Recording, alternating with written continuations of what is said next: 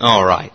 This morning is December 14th, 2003. Our message this morning is called A Nation of Imitators.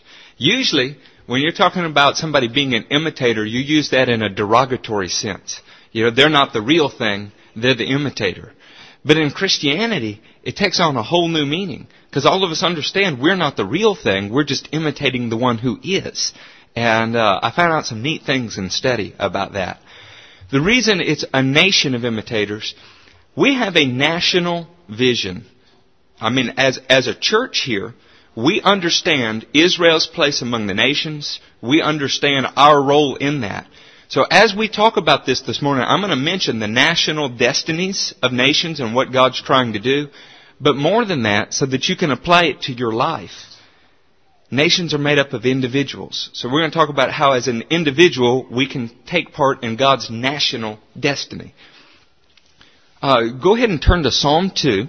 That's going to be where we start. This morning it's worth mentioning that I think all of you know Saddam Hussein was captured. That is a very good example of God being able to raise up one nation for the purpose of chastising another nation. These events don't happen. God didn't, or George Bush did not just decide to go do what he did. The destiny of nations is determined, and God raises up people who will fulfill His will regarding those. For instance, when God prophesied or spoke to Abraham, He told him certain things would happen in a certain number of generations to his descendants in Egypt. Then God had to raise up a Pharaoh who would fulfill that destiny. Well, God has an end purpose, an end game, if you will, for the nation of Israel. As the nation was obedient or disobedient to that, God has raised up nations that chastised them to keep them on course, other nations to encourage them. In fact, it even gets to the place where He's cutting members out of that nation and grafting other members into it so that ultimately it will reach its goal, which is to be the chief among nations. One nation of priests, royal priesthood, that is an example to all other nations. And that much of this is fulfilled in the millennial reign, but right now we're in the process of building that nation. The title's A Nation of Imitators, and we're starting in Psalms 2. Y'all there? Okay. It says, "Why do the nations conspire and the peoples plot in vain? The kings of the earth take their stand, and the rulers gather together against the Lord and against His anointed one." That word anointed one there is Christ. Speaking of the kings of the earth and the rulers taking their stand against Christ. Now, Jesus is the personification of the Christ. He's the head of the anointed one. But the church is called His body. So we are all, therefore, Christ. So it's not just taking a stand against Jesus. He's the head. It's taking His stand against the anointed one. We're in the process of drafting the anointed one. The head, the firstborn among many brothers, is in His position. There's a man in the Godhead now, and His name is Jesus. The members of His body are being fulfilled. As we have godly children, as we carry out our roles, the body of Christ is being built. The anointed one is being completed.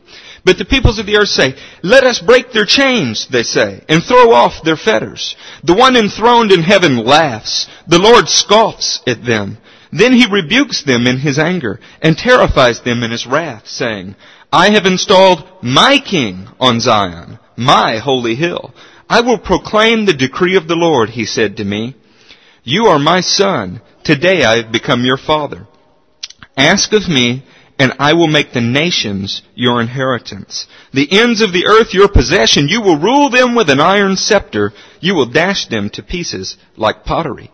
Therefore, you kings, be wise. Be warned. You rulers of the earth, serve the Lord with fear and rejoice with trembling. Kiss the Son, lest He be angry and you be destroyed in your way. For His wrath can flare up in a moment. Blessed are all who take refuge in Him."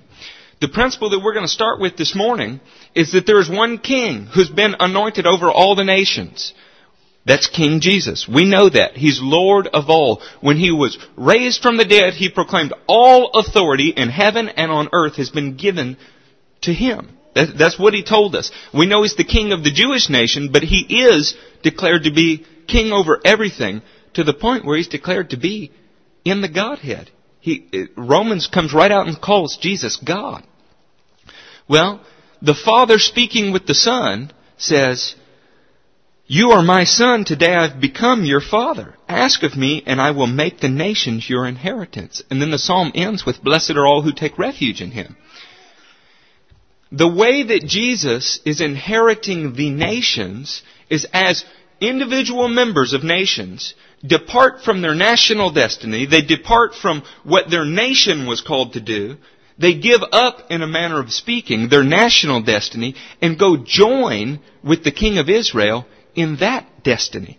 See, we are running from, for instance, you could have been a German in World War II, and your nation be destined to raise up a figure that would mirror the Antichrist. But as an individual German, you could depart from that national destiny, and you could go and say, no. I want to take part, I want to have my refuge in the King of Israel. I want to go be a part of that nation in a spiritual sense. This is where Paul begins to get his language, where he says things like, even spiritual Israel, or even the Israel of God. Speaking of not just the natural entity, but this entity that is made up of many nations. In fact, if you turn to Psalm 18, and I had not really planned to do this, but Psalm 18, starting in 43.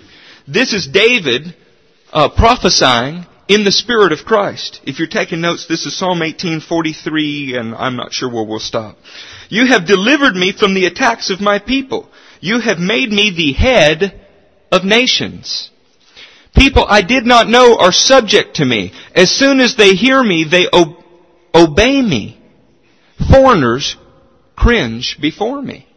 See, we were foreigners to the nation of God. We were Gentiles outside of God's holy nation. But when we're hearing the voice of Jesus, when we come before Him, we are obeying Him. So we are being considered His subjects. See, He's your king if you obey His commands, which is really where we're going with this message today. The purpose of God is to have one nation made up of all the nations of men. All the ethnic groups, the way the book of Revelation says it is every tribe, every tongue, and every nation. This is not just political boundaries.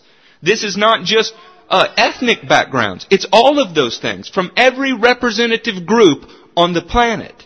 Whether we're talking about an African American, or we're talking about an African in Africa, or we're talking about a Dutch American, or whatever it is, God will have His remnant from the entire earth represented in His holy nation.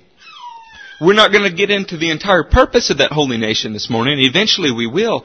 But what it has to do with is one group of people that rule and reign the entire earth in a millennial reign for the purpose of being an example to the other nations.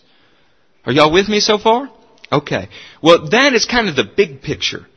And you could rejoice in that. You could be excited about the big picture, but it means absolutely nothing if you don't carry out your part as an individual within the holy nation.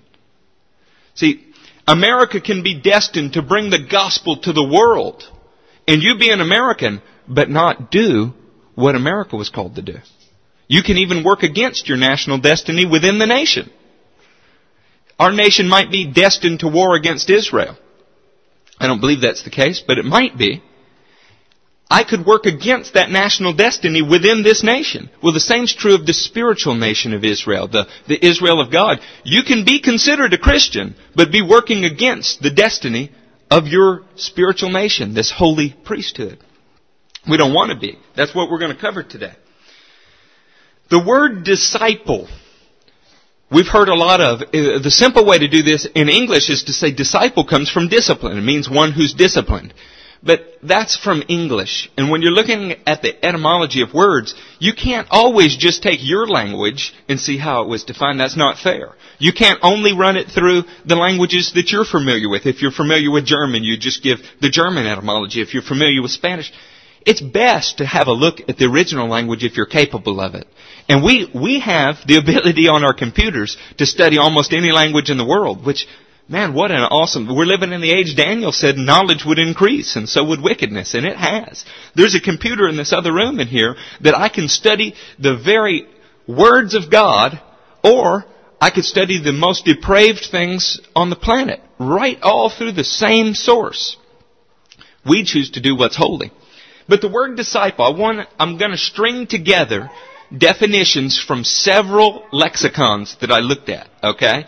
So, if you look up the word disciple, you'll find these definitions in different places. I've not added to any of them. I've not taken away from any of them, except for the sense that I took a phrase from each one and I strung them together to get a description. Does that make sense? Y'all trust me enough to hear that? Disciple. An adherent. You got me? An adherent. Disciple. An adherent. One who follows another's teaching. One who is being instructed for the purpose of being like the teacher. I loved what this one said. A pupil, but not just a pupil, an imitator. See, a pupil is one who learns, but an imitator is one who puts into practice what he's learned. You're learning to imitate something.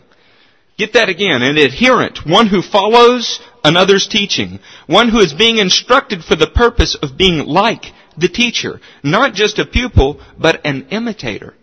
See, when we were called to be disciples, in English we said we're called to be those who are under discipline or training. That's all very good. But that's not all there is to it.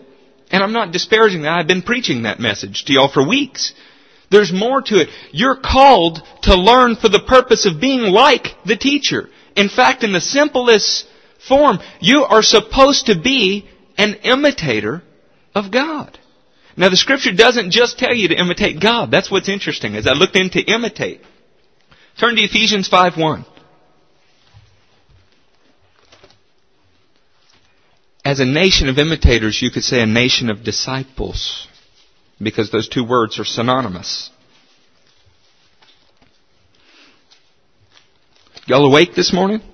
This is not one you want to sleep through. This is a message that, if you apply, will mean a long, fruitful ministry. Y'all in Ephesians 5?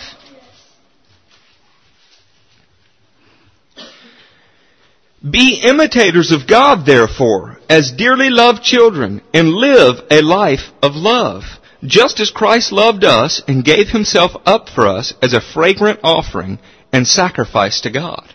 You're supposed to imitate God first and foremost. I'm going to give you 3 scriptures that teach you of what you're supposed to imitate. But I want you to hear a common thread in each one of these. The common thread is suffering and sacrifice. See, we weren't just called to imitate somebody who was blessed in every realm. Jesus was. He was blessed in every realm, and we imitate Him. But what was He also? Heavily persecuted and opposed. My wife was emailing somebody this morning who was being opposed in their desire to do God's will. That's not a surprise. We're imitating somebody who was opposed at every turn. But we're not just imitating Him. We're also imitating His apostles. Turn to 1 Thessalonians 1. All the T's are together in your Bible, so hang a right, get to the T's. 1 Thessalonians 1.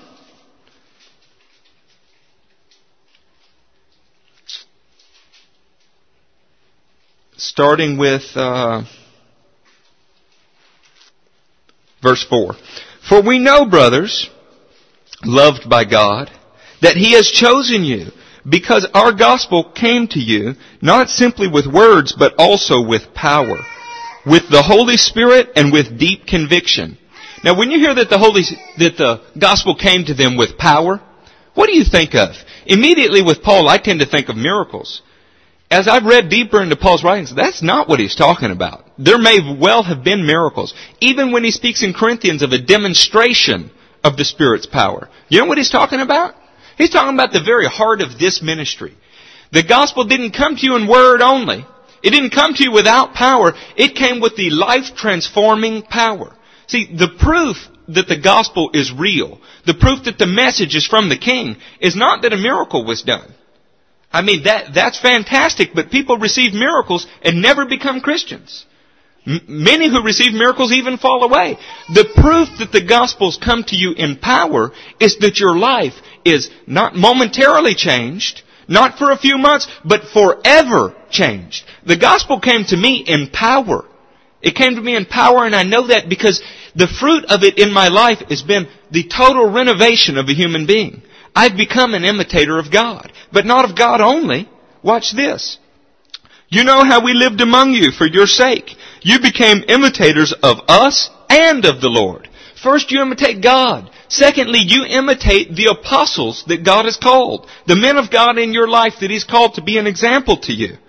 In spite of severe suffering, you welcome the message with the joy given by the Holy Spirit.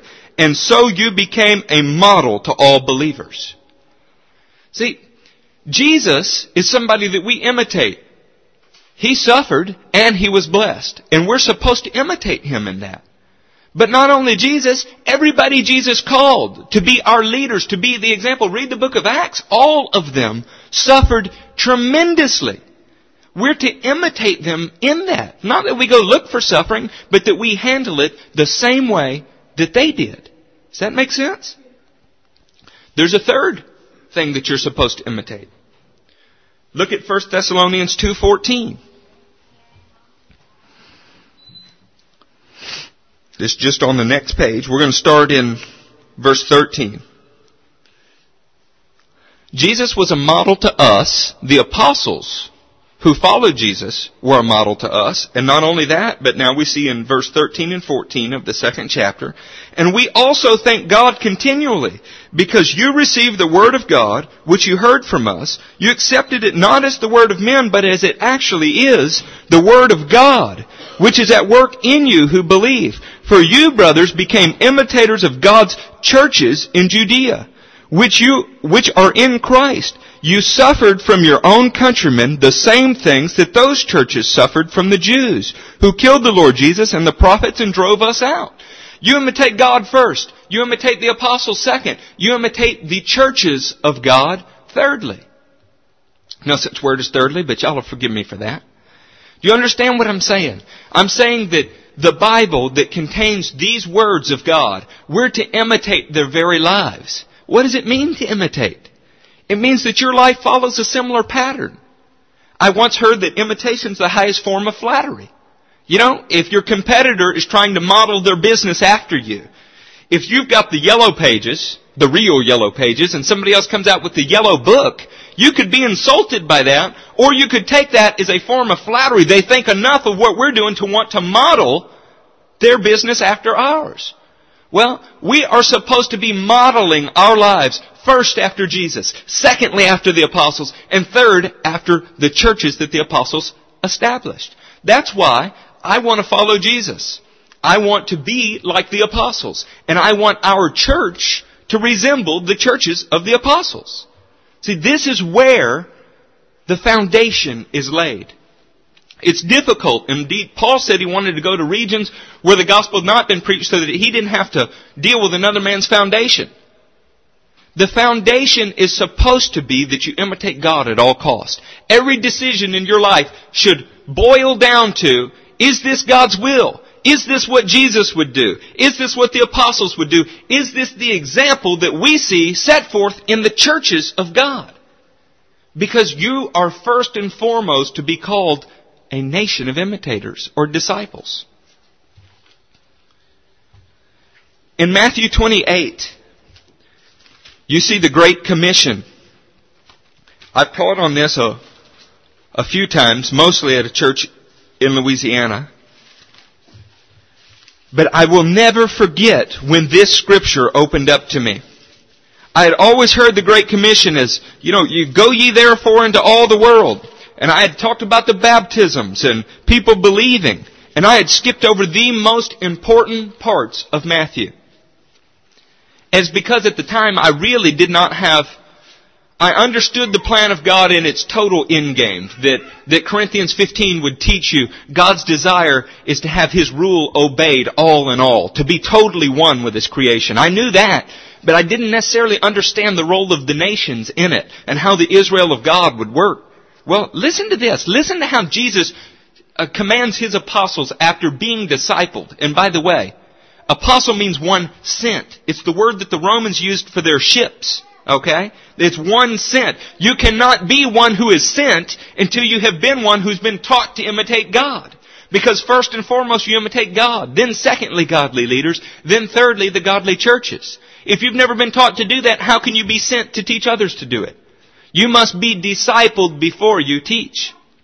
The old joke about the baptism in the Holy Ghost is, if these guys had not waited the 40 days until Pentecost, what would they be?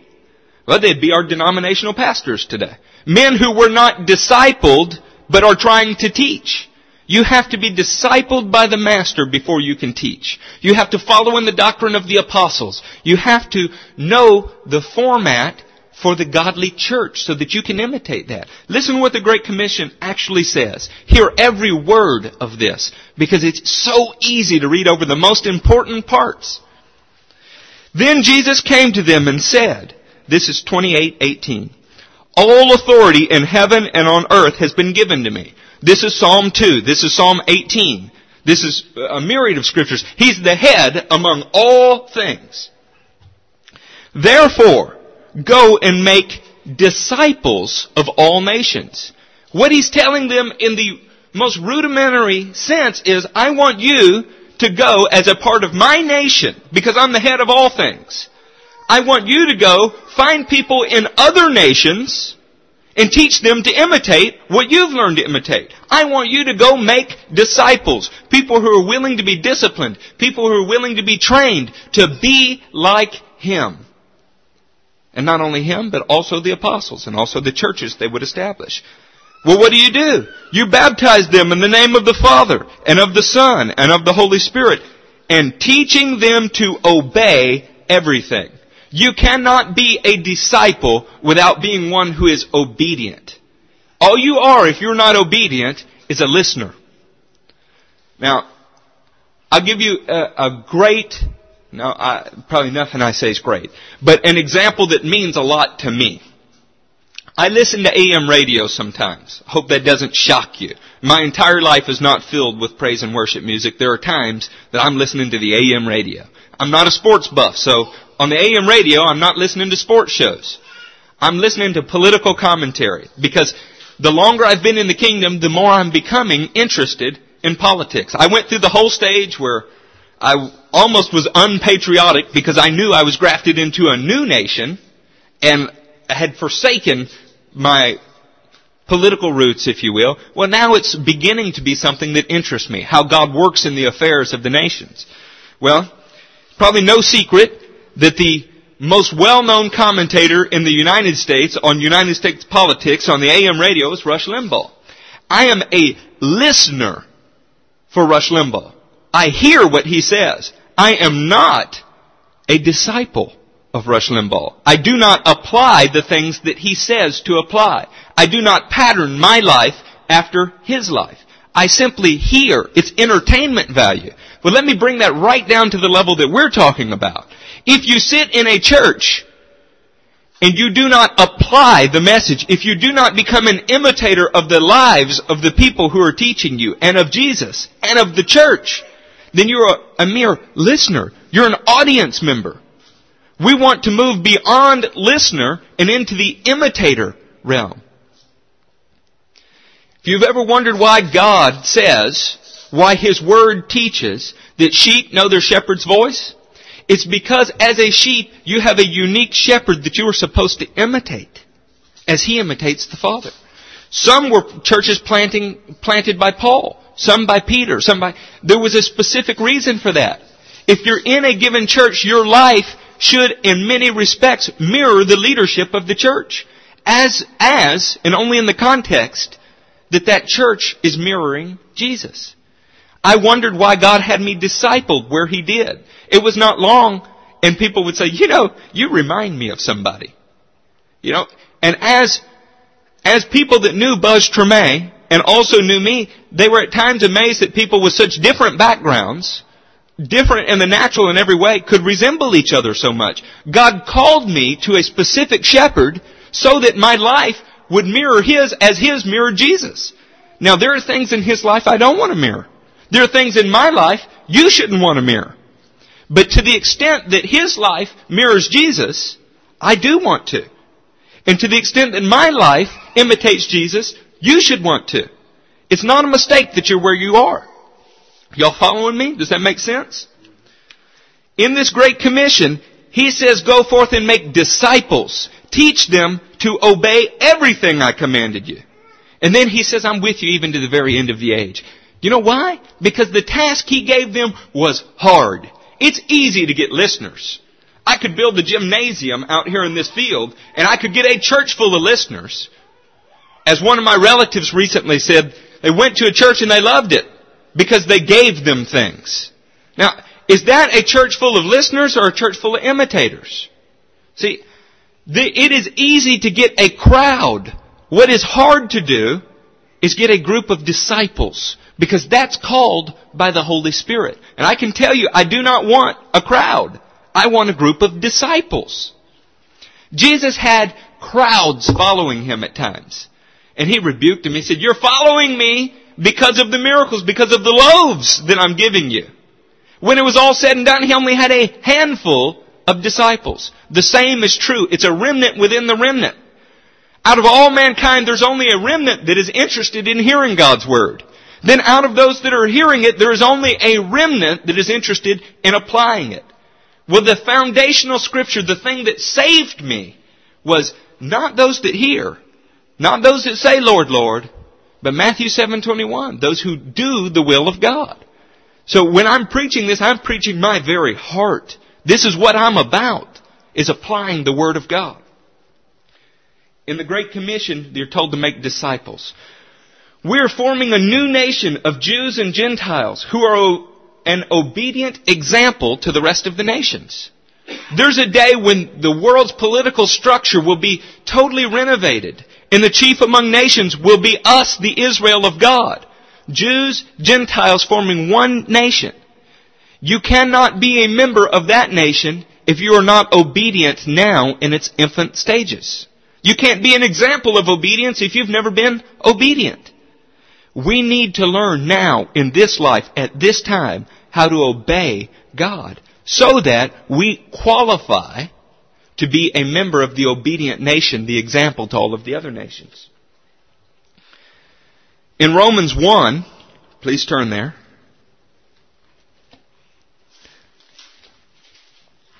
Those of you that are taking notes, it's going to be Romans 1, 1 through 6.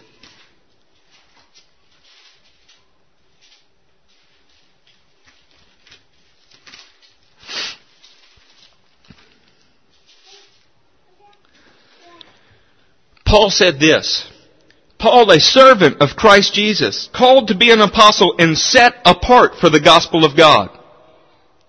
The gospel he promised beforehand through the prophets and the Holy Scriptures regarding his Son, who as to his human nature was a descendant of David, and through the Holy Spirit, or through the Spirit of holiness, was declared with power to be the Son of God by his resurrection from the dead.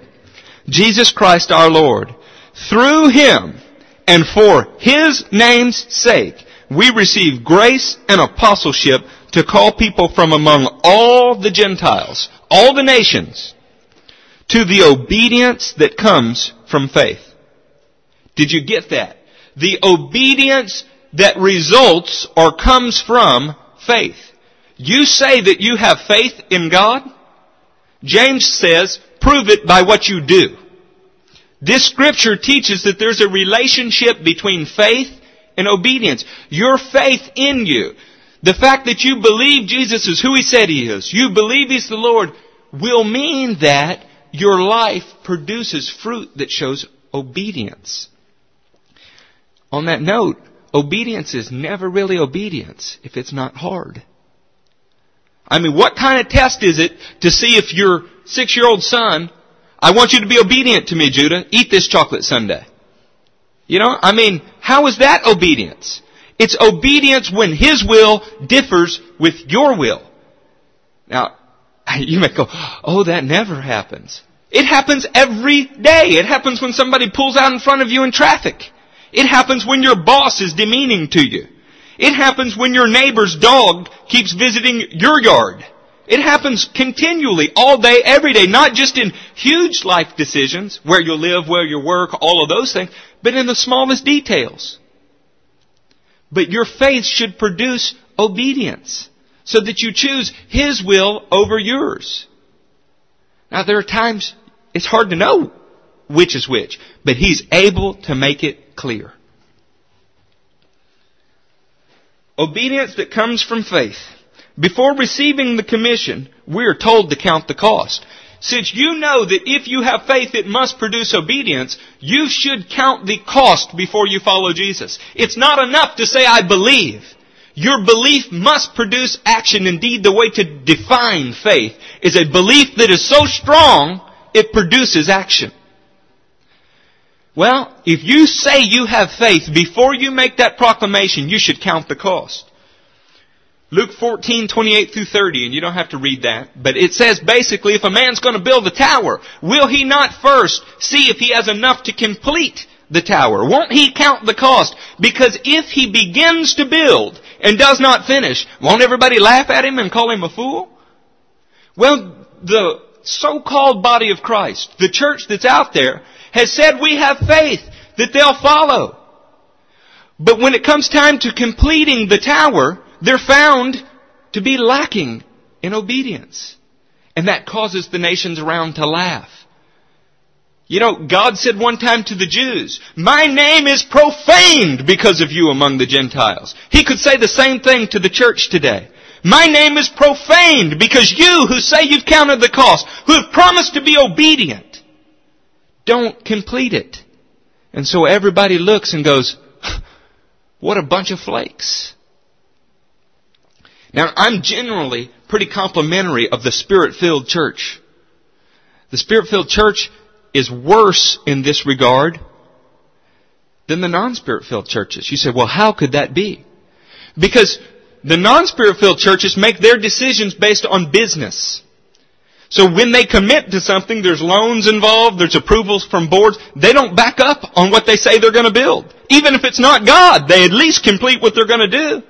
The Spirit-filled church flutters around like a windshield wiper, bouncing from the left side of the car to the right side of the car. We change our minds with every blowing of the wind. This is God. No, that's God. No, this is God.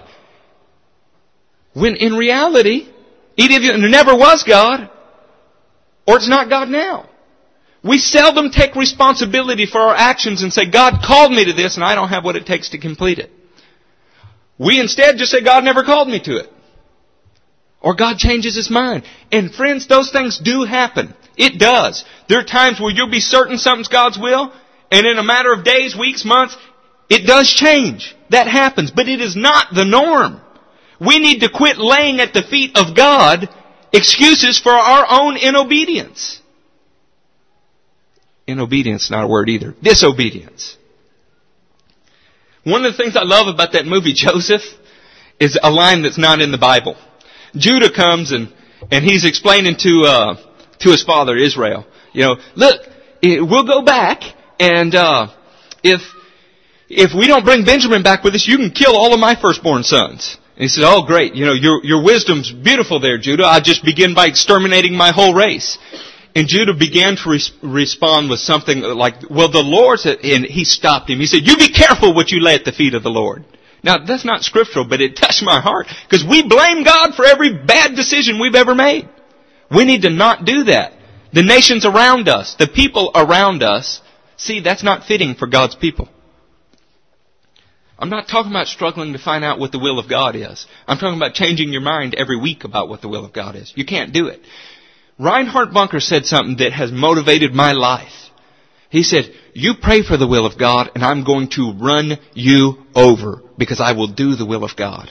In his mind, God has already shown him the basic premise for his life. So he doesn't have to stop and say, do I turn left or do I turn right? He does what God has shown him to do first. And when he comes to a cross in the road, then he prays. Does that make sense? Somebody asked me one time, pray about going to preach in this prison and let me know. I said, I don't need to pray about it. He goes, what do you mean you don't need to pray about it? I said, God has already shown me that I'm supposed to do this kind of thing. So I don't need to go pray and see if I'm supposed. He has already revealed that much to me. I will go. Give me the date and I'll be there. And I think that didn't set well with them. I can assure you, that was one of the most powerful messages I've ever preached in my life. I had more fun in that place than almost anywhere I've ever preached. There are some things you don't have to pray about. Whether or not to get baptized. If you're not baptized, you don't have to pray about that. Get baptized. Whether or not to pray in the Holy Spirit. You don't have to pray about that. Get baptized in the Holy Ghost. These are commands in the Word. You don't have to pray about whether or not you should stop committing adultery. The Word says don't commit adultery. We need to stop being so infantile in our faith, second-guessing God every moment. I wish we'd be as honest as Pharaoh was. Is that too high of a goal to shoot for? That we could be as honest as Pharaoh of Egypt was?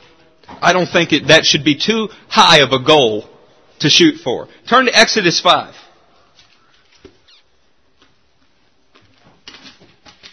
Y'all try not to get distracted with those kids and stuff.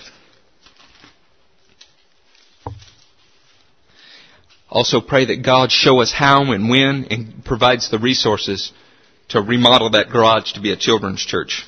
It's every bit as important that those kids are learned and discipled by us as that you guys are by me. Y'all in Exodus 5? Watch what Pharaoh says. Moses comes and talks to him. Pharaoh said, "Who is the Lord that I should obey and let Israel go?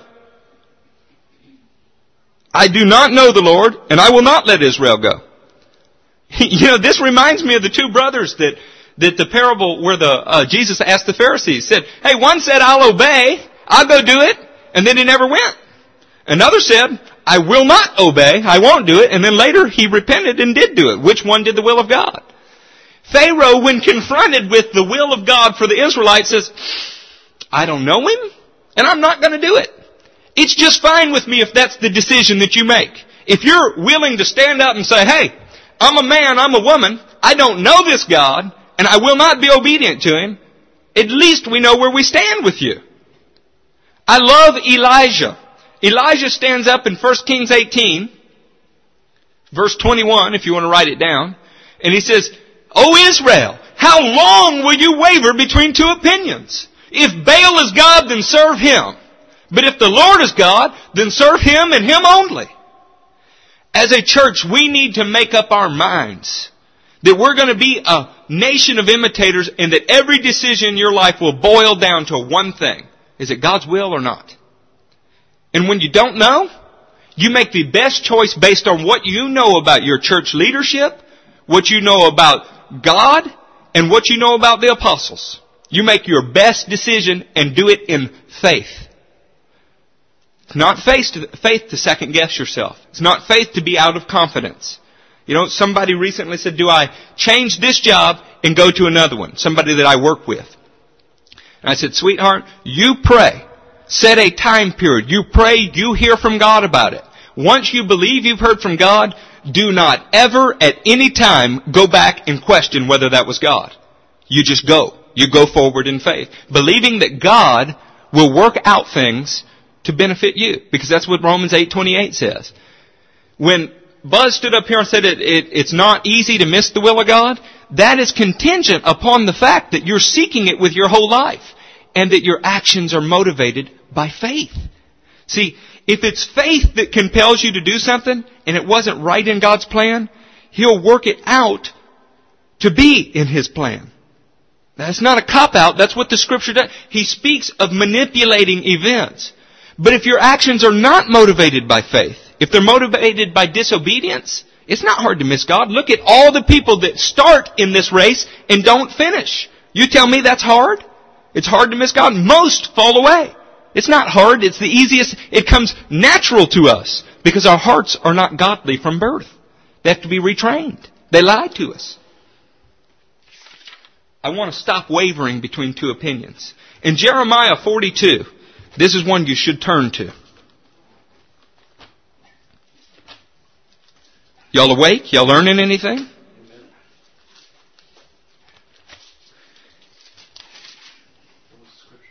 We're going to Jeremiah 42. I'm not sure how much of this we'll read, but we're going to read at least the first 6 verses. This is a pretty complicated background to lay, so I'm not going to. You want to later, I'll tell you what, you want to be blessed? Later, read all of Jeremiah 42 and the preceding chapters and what's after it so that you'll get this context. I just like what the people said. I want to tell you up front, these people said the right thing, did the wrong thing. Okay? These Israelites said the right words, but they did not do it. We're going to concentrate on the right words that they said, though. This is Jeremiah 42, verse 1. Then all the officers, including, Johanan, son of Kira, and Jezaniah, son of Hoshea, and all the people from the least to the greatest approached Jeremiah the prophet and said to him, Please hear our petition and pray to the Lord your God for this entire remnant. For as you now see, though we were once many, now only a few are left. Pray that the Lord your God will tell us where we should go and what we should do. This sounds pretty familiar? You know, this is our cry whenever we're confused and don't know what the will of God is. We want to pray and know where should we go and what should we do. And we're also usually looking for somebody else to help us with that direction. So were they. I have heard you, replied Jeremiah the prophet. I certainly pray to the Lord. I will certainly pray to the Lord your God as you have requested. I will tell you everything the Lord says and will keep nothing back from you. Then they said to Jeremiah, May the Lord be a true and faithful witness against us if we do not act in accordance with everything the Lord your God sends you to tell us. Whether it is favorable or unfavorable, we will obey the Lord our God, to whom we are sending you, so that it will go well with us, for we will obey the Lord our God. They said, whether the message you bring us is good for us or bad for us, we will obey the will of God. That is really, as a Spirit-filled believer, where you want to be in life. Lord, lead me by your Spirit. Lead me by the direction of your word. Whether it means profit or loss for me, I will do what you said to do. There is no amount of money that is worth you missing the will of God. There is no amount of fame, glory, stature, anything that men might crave that is worth you missing the will of God. And we all would readily agree to that. Yet when you're in the valley of decision, all you can do is weigh your loss against your gain if you do one thing or another. This is bad reasoning. It's sinful. It comes out of the sinful nature. Your decisions are not allowed to be based on natural circumstances. It is either God's will or it is not God's will. Now, having said that, in determining what God's will is, what can you do besides look at the signs in your life? I understand that. I'm not discounting it. I'm saying that it is wrong to be with your back to the Red Sea and saying, well, this must not be God's will because I don't see a way across. God must want us to go back to Egypt. Incidentally, these people that are saying whether it's favorable or unfavorable, I want your will, they didn't really, because they didn't obey what God told them to do. Another thing, the next verse here, verse 7, you know what they were told not to do, by the way, and I don't want to get into all this. They were told not to go back to Egypt as a way to escape war. They were told to stay in Israel. They went back to Egypt. After Jeremiah said don't go, they went. But something that ought to encourage you. Jeremiah is one of the mightiest prophets in the entire Bible. In verse 7, it says 10 days later, the word of the Lord came to Jeremiah. Jeremiah, who wrote, aside from Psalms, Jeremiah's got to be one of the largest books in the Old Testament. In fact, it included many of the minor prophets. Took him 10 days to determine what God's will was for his nation. Whether to go to Egypt or to stay here. And we want to make our decisions immediately. That's wrong. That's fast food Christianity. Pull up at this window, order, and by the next window, God better have shown you, because if not, you're doing what you want to do. Every time I've done that, as I've looked back, I made a mistake. He said, but Eric, you're still here. You're still preaching. You're still doing God's will. That's the mercy of God at work in my life. But I don't sin so that grace may abound.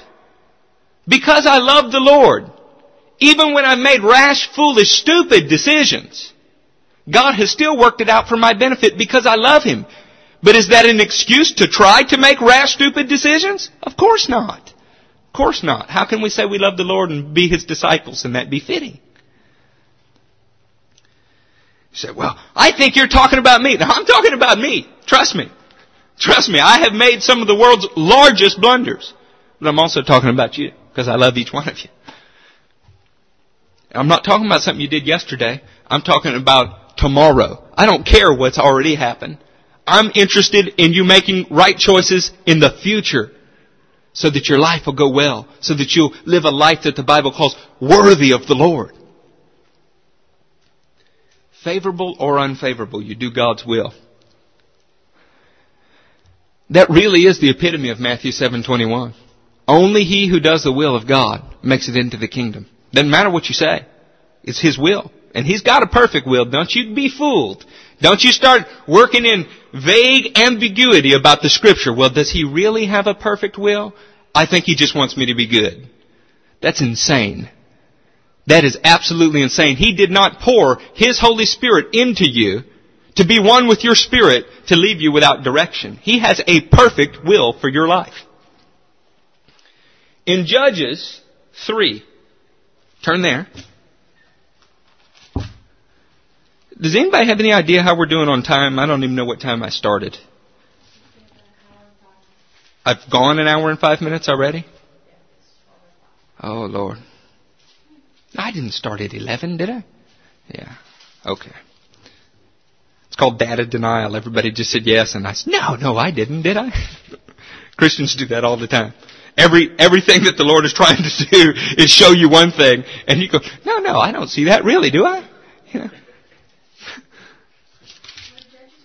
We're going to be in Judges 3.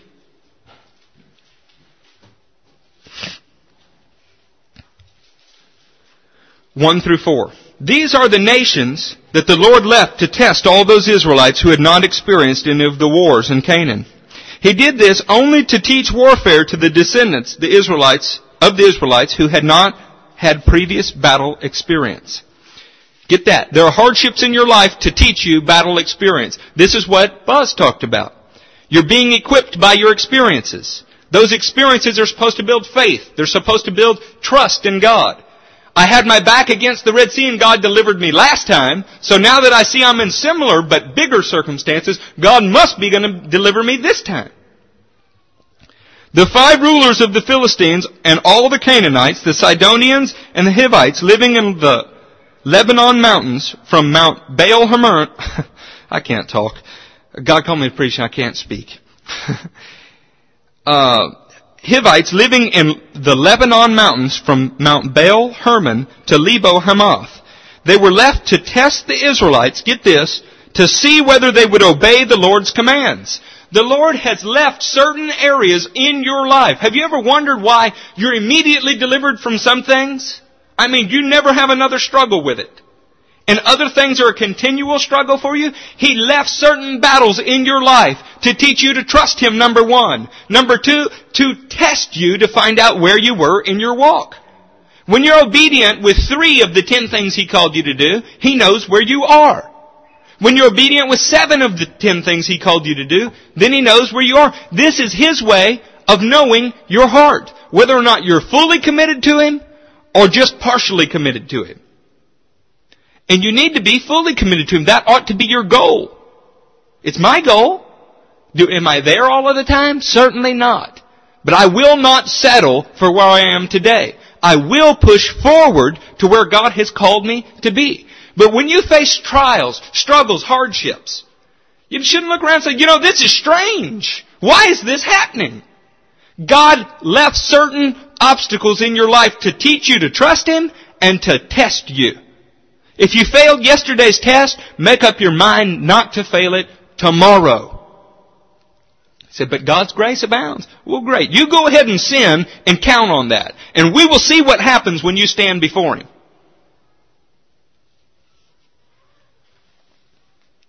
The price of disobedience is high. 2 Chronicles 24:20. We don't have time. I'll just tell you what it says. 2 Chronicles 24:20 basically says, if you forsake God and are disobedient to Him, then He will forsake you and His promises will not come through for you. The price of disobedience is high. You cannot stiff-arm God's direction in your life and then count on Him to be there for you. See, His grace does abound, but there is a limit to it. And some men find it. Paul said, some men's sins go ahead of them, reaching the place of judgment. Others trail behind. God's grace had been shown in one of the Herod's life, all of his life, even though he was wicked, even though he stiff-armed God's will for his life, until a day where he allowed himself to be proclaimed God. God's grace ran out. He got struck dead right there. In my life, I have seen this happen. Not somebody get struck dead by an angel with a sword. I don't know how it happened. It came through pancreatic cancer in the sense that I'm thinking about. God's grace in that man's life ran out. You said, but he was a Christian. He loved the Lord. He didn't love the Lord enough to do what God told him to do in that instance. And God had had enough. You say, I can't believe you're saying that. Well, you can not believe it. I experienced it. If it's not real for anybody else, I remember crying and praying, Lord, please don't let judgment come on this guy on my account. Well, it wasn't just my account. Apparently, this had been something God had been dealing with him about for a long time. Best advice I ever got was to clear the slate with him. Because he ran from church to church, and they all proclaimed he was healed. In my heart, I knew he was not. So I cleared the slate with him. He died.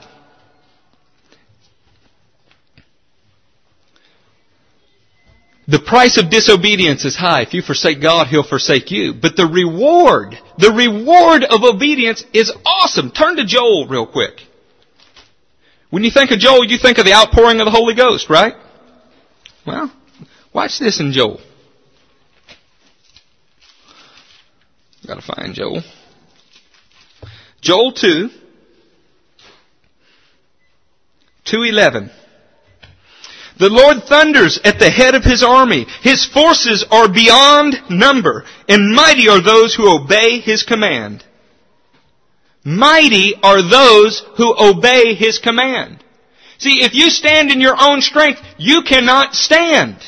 Although everything looks secure around you, although you've made the best decisions that you can make in the natural, you will not endure. But if you obey God's command, despite all of the circumstances, you will be mighty. That is the gospel. God takes you, something humble, something that's not doing things the world's way, something that does not look like it will succeed, but because you're imitating God, He causes you to succeed. That is the witness of the gospel. If He only did things through a measure of strength by weighing pros and cons, what kind of God would He be? Is that what He did when He had David stand before Goliath? Is that what He did when He had Israel stand before the nations? It's not. God does not make His decisions for you based on what looks the best. He makes His decisions for you based on your obedience, and you will be mighty in your obedience. If no other message I've ever taught gets in you, this one has to. It's the only way that you grow in the kingdom. Quit making decisions in your life based on what looks the best. You better hear from God and stay in step with His Spirit. Do you think that Paul made his decisions based on what was the most comfortable? What was the most secure? But what a blessing he was. Was he mighty in the faith? Yeah, every time he got the snot beat out of him, it's a blessing to us. Now, do you remember how we started this? Do you imitate God alone? No, you also imitate the apostles. Do you imitate the apostles alone? No, also the churches of the apostles. See, those men suffered greatly, and it was the will of God that they do so. Why? Because they were a great encouragement to us who are also called to suffer. Jesus was on the way to the cross. He said, if they do this to me, they're certainly going to do it to you, because nobody's greater than the Master. But we esteem ourselves greater. I know they killed you, Jesus. You bled all over the place. But me? Oh no, if it's a little uncomfortable, I can't do it. You know, we're Americans. You never make it in the kingdom that way. Never. You may make it for a while, but at some point, the cares and worries of the world will choke you out. When you think of that parable of the sower, don't think that happened in a week. You know, when one springs up quickly and he dies, so that may have been short. But think about the ones that grew. They started to get roots. But the cares and the worries of the world choked them out. At some point, they decided, my will instead of God's. The cares and the worries of the world began to influence them until they could no longer make God's decisions. In Genesis 6, verses 5 through 6, you see that God says the inclination of a man's heart is evil all of the time. God even goes so far as to say this pains him in his heart. When I studied this years ago, you find out a heart is not this organ beating in you according to the Bible. It is the very center of a human being. It's the inmost part. God saw that in the center of every human being, his heart's thoughts were not godly. They were wicked. This grieved God in the very center of him. And he decided to flood the earth and save 8 people. After that, you ought to have concluded inside of a man, Jesus said, he put no trust in a man because he knew what was in them. Well, if we know that what is in us naturally, in the very center of us, is not godly, it is not okay to say, well, this is just what was in my heart. Something has to happen to your heart. It must be born again with you. And that is a lifelong process. It must be renovated. We don't have time to do it, but Shechem. No, we're going to do it. Go to Genesis 34.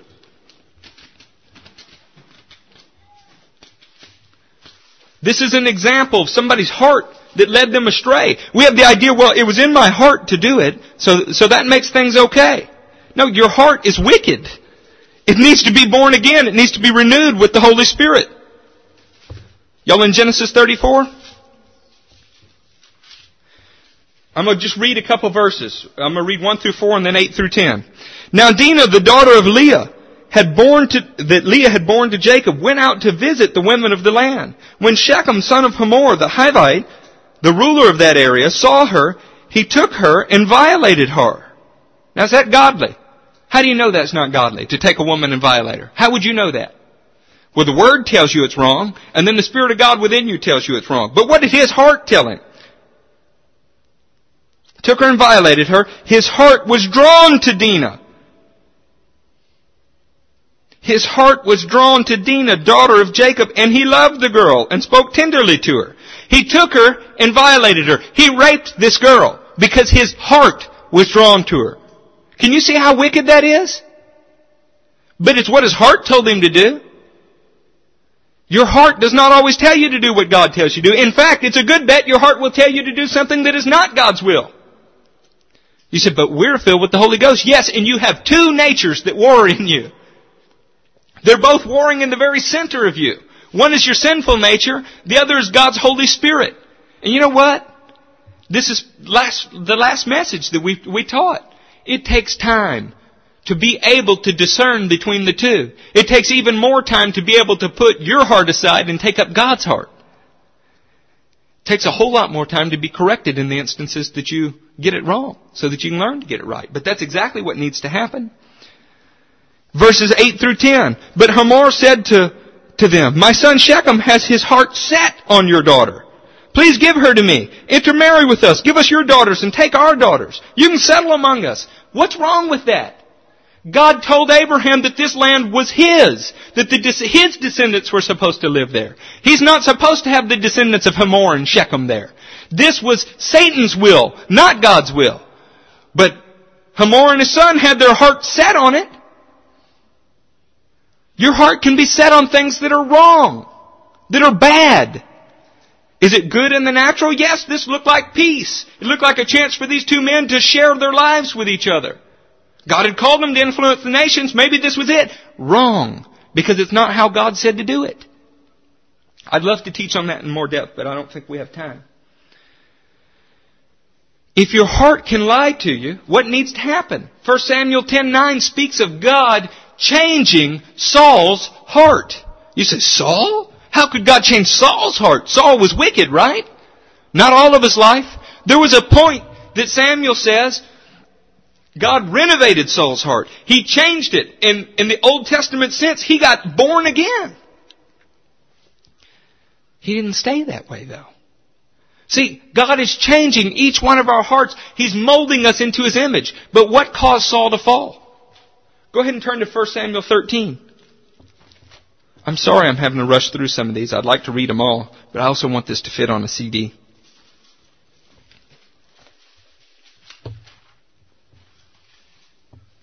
Get this, 1 Samuel 13, verses 11 through 14. Saul's heart had been renovated. He began to prophesy. He was filled with the Spirit of God, just like you are.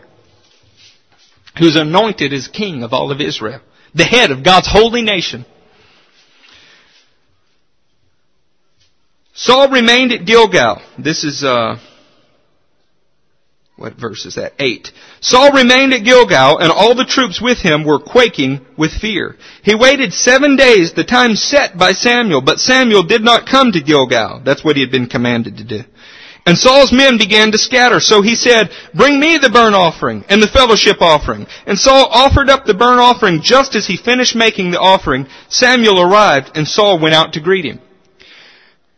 The prophet had told the king of Israel, "Do not do your own offerings. I will come on the seventh day, I will do it." But because Saul was quaking with fear, he was looking at the natural circumstances, and so were soldiers. The soldiers began to leave, and Saul said, I better do something. After all, God wants us to have an army. God doesn't want us to be without an army, does He? So he begins to work in his own strength to do something that looks good, but it's not God's will. He starts to sacrifice so that the soldiers won't depart. Verse 11. "What have you done?" asked Samuel. Saul replied, "When I saw that the men were scattering, and that you did not come at the set time, and that the Philistines were assembling at Michmash, I thought, now the Philistines will come down against me at Gilgal, and I have not sought the Lord's favor. So I felt compelled to offer the burnt offering." Your thoughts that come out of your heart and the compulsions that you feel are not always God. If it's motivated by fear of loss, I can assure you it's not God. See, he was there, he'd been given the command of God, but when he saw the circumstances, he began to think. There are certain things you're not allowed to think. You're commanded in the Scripture to take captive your thoughts, to measure them against the obedience of Christ, and to cast them down if they don't measure up. Do y'all know that you're commanded to do that? When you have a thought that says, "I don't really like my pastor," you're commanded to throw that down because it didn't come from God's nature in you. It came from the devil.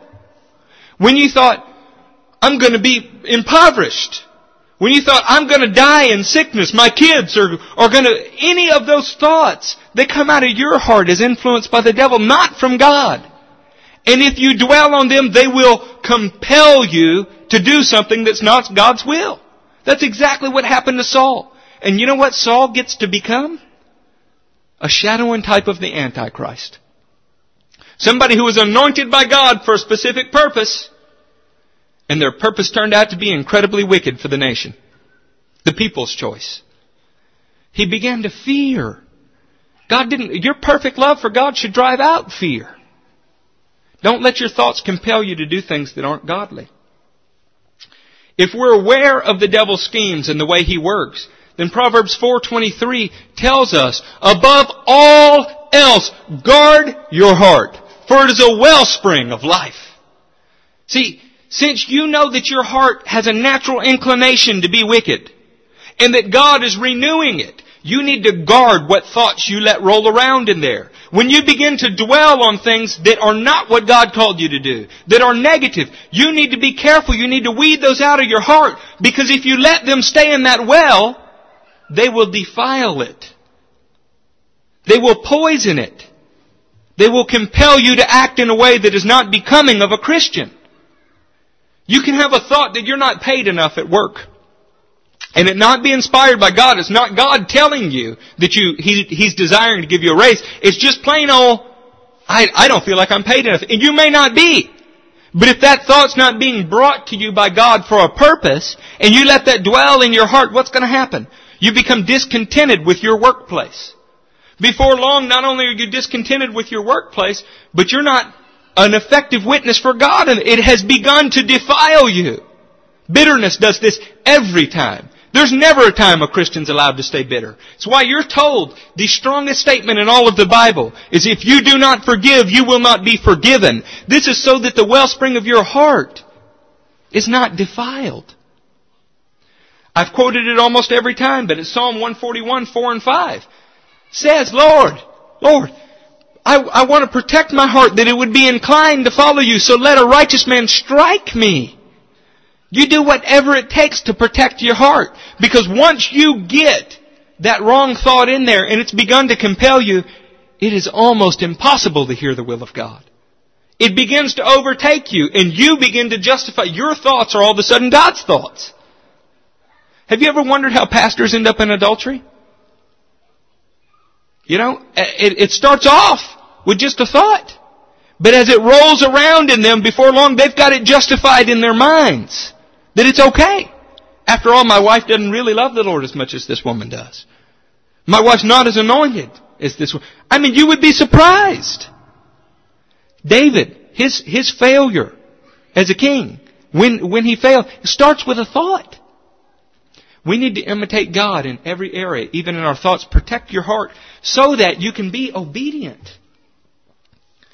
John 14. Jesus was our perfect example of obedience. Listen to what he says about it. I mean, there's a ton of scriptures in 1 John that we could go to. They basically tell you, you are not saved if you're not obedient.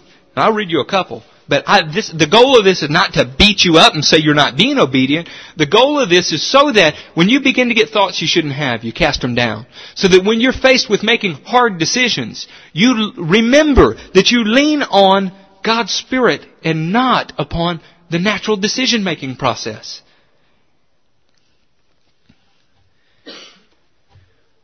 You worried about having nothing? Worried about being left out in the dust? The only way to really do that is to trust in your own arm for strength. If you trust in God's might, you will never be without. David said, I have seen many things. I was young and now I'm old, but I have never seen the righteous forsaken or their children begging for bread. God will not get you there. You'll suffer all kind of things, may suffer loss on all sides, but He will take care of you if you lean on Him. But if you decide that you're going to lean on your own understanding, He will make sure that you fall. And He'll make sure that you fall to teach you not to do it because He loves you. That's mercy.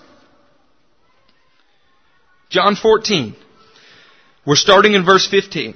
We're going to close right after this. We've got maybe 2 more scriptures. If you love me, you will obey what I command. I've read this all kind of ways. Most often I read it as, if you love me, you'll obey what I command. Meaning, if you don't obey me, it's because you didn't love me. It's not the right way to look at it. Alright? I mean, that's a possibility. What it really means is, if you love me, or because you love me, you will obey what I command. In other words, the love for God empowers you to obey His commands. It's not, I obey His commands because otherwise it means I don't love Him. It's because I love Him I obey His commands. Does that make sense? And I will ask the Father, and He will give you another counselor to be with you forever, the Spirit of truth. The world cannot accept Him because it neither sees Him nor knows Him, but you know Him, for He lives with you and will be in you. I will not leave you as orphans. I will come to you. Before long the world will not see me anymore, but you will see me. Because I live, you also will live. On that day you will realize that I am in my Father, and you are in me, and I am in you. Whoever has my commands and obeys them, he is the one who loves me. He who loves me will be loved by my Father, and I too will love him and show myself to him. See the relationship between love and obedience? Watch this. Then Judas, not Judas Iscariot, said, But Lord, why do you intend to show yourself to us and not the world? Jesus replied, If anyone loves me, he will obey my teaching. My Father will love him, and we will come to him and make our home with him. He who does not love me will not obey my teaching. See, we work it out all kind of ways in our mind. This is pretty straightforward, isn't it? I heard somebody stand up and talk about the permissive will of God one time. I would like to know what that is. And in the context they were saying, they said, if I understood the grace of God back then like I do now, I never would have done thus and so. In other words, they would not have made the sacrifices to follow God that they had made. Because they're saying that God had a permissive will for their life. They could have went on and done these other things they wanted to do. That's not love for God. Guy's very well known though. Got a big church. These words you hear are not my own. They belong to the Father who sent me. All this I've spoken while still with you, but the Counselor, the Holy Spirit, whom the Father will send in my name, will teach you all things, and will remind you of everything I've said to you. Peace I leave with you. My peace I give you. I do not give to you as the world gives. Do not let your hearts be troubled, and do not be afraid. You heard me say I'm going away, and I'm coming back to you. If you loved me, you'd be glad that I'm going to the Father, for the Father is greater than I. I have told you now before it happens, so that when it does happen, you will believe. I will not speak with you much longer. I want you to get this part. For the prince of this world is coming. He has no hold on me. But the world must learn that I love the Father, and I do exactly what my Father has commanded me. Y'all, the example of following God is that your love for Jesus compels you to do exactly what He's commanded you, regardless of the cost. Jesus set that example when the God of this universe allowed Himself to be nailed to a cross naked and dying. Humiliated. Because it was God's will for Him. But we think God's will for us can't be anything but blessing. Your persecution, your suffering is somebody else's blessing. Why can't we see that? We're to imitate God who died on a cross for us. We're to imitate the apostles who gave their lives in martyrdom for us. We're to imitate the churches that faced huge persecution. And yet we think God just wants us blessed. What if your loss for the gospel encourages somebody else who's weaker in the faith to trust God? See, Paul's great persecutions encourage me to endure the smaller persecutions that I face as my faith is being built. That should be happening in our lives too. Get out of your mind that God would never do thus and so. It's insanely wrong. It's totally antichrist spirit. And it's pervasive in the church today.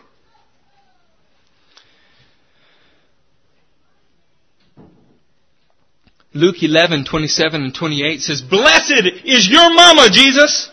Blessed is the one who nursed you. Jesus said, no, but rather blessed is he who does the will of God. You're not blessed based on your heritage, upon your lineage. You're caring for your relatives. You are blessed based on doing the will of God. Jesus didn't just say this one time. Because that spirit's been around always. He said this quite a few times. His family shows up outside seeking to take charge of him, thinking he's out of his mind because he's doing the will of God. Yeah, God's will cause people to think you're crazy. I can't believe they're willing to move from Arkansas to Texas. I can't believe they're willing to buy a house there. Those Stevens may not even be around in 2 years. God's will cause you to look foolish in people's eyes. You remember what Jesus said about His mother, His brothers, and His sisters that were outside? He said, who are they? My mother and brothers and sisters are he who does the will of God. Your relationships with each other have got to be stronger than any natural relationship. Has to be. We are bound together by one common thing, achieving the will of God. Not our lineage, not who nursed us, not national heritage, none of those things. We gave up that life. We've lost that life to live a life in Jesus. Romans 15:18. Paul goes ahead and he speaks about his actions. And let me read that. We'll read these two scriptures and we'll quit. Y'all still with me? Your actions should be teaching people about the faith. In Romans 15, verse 18.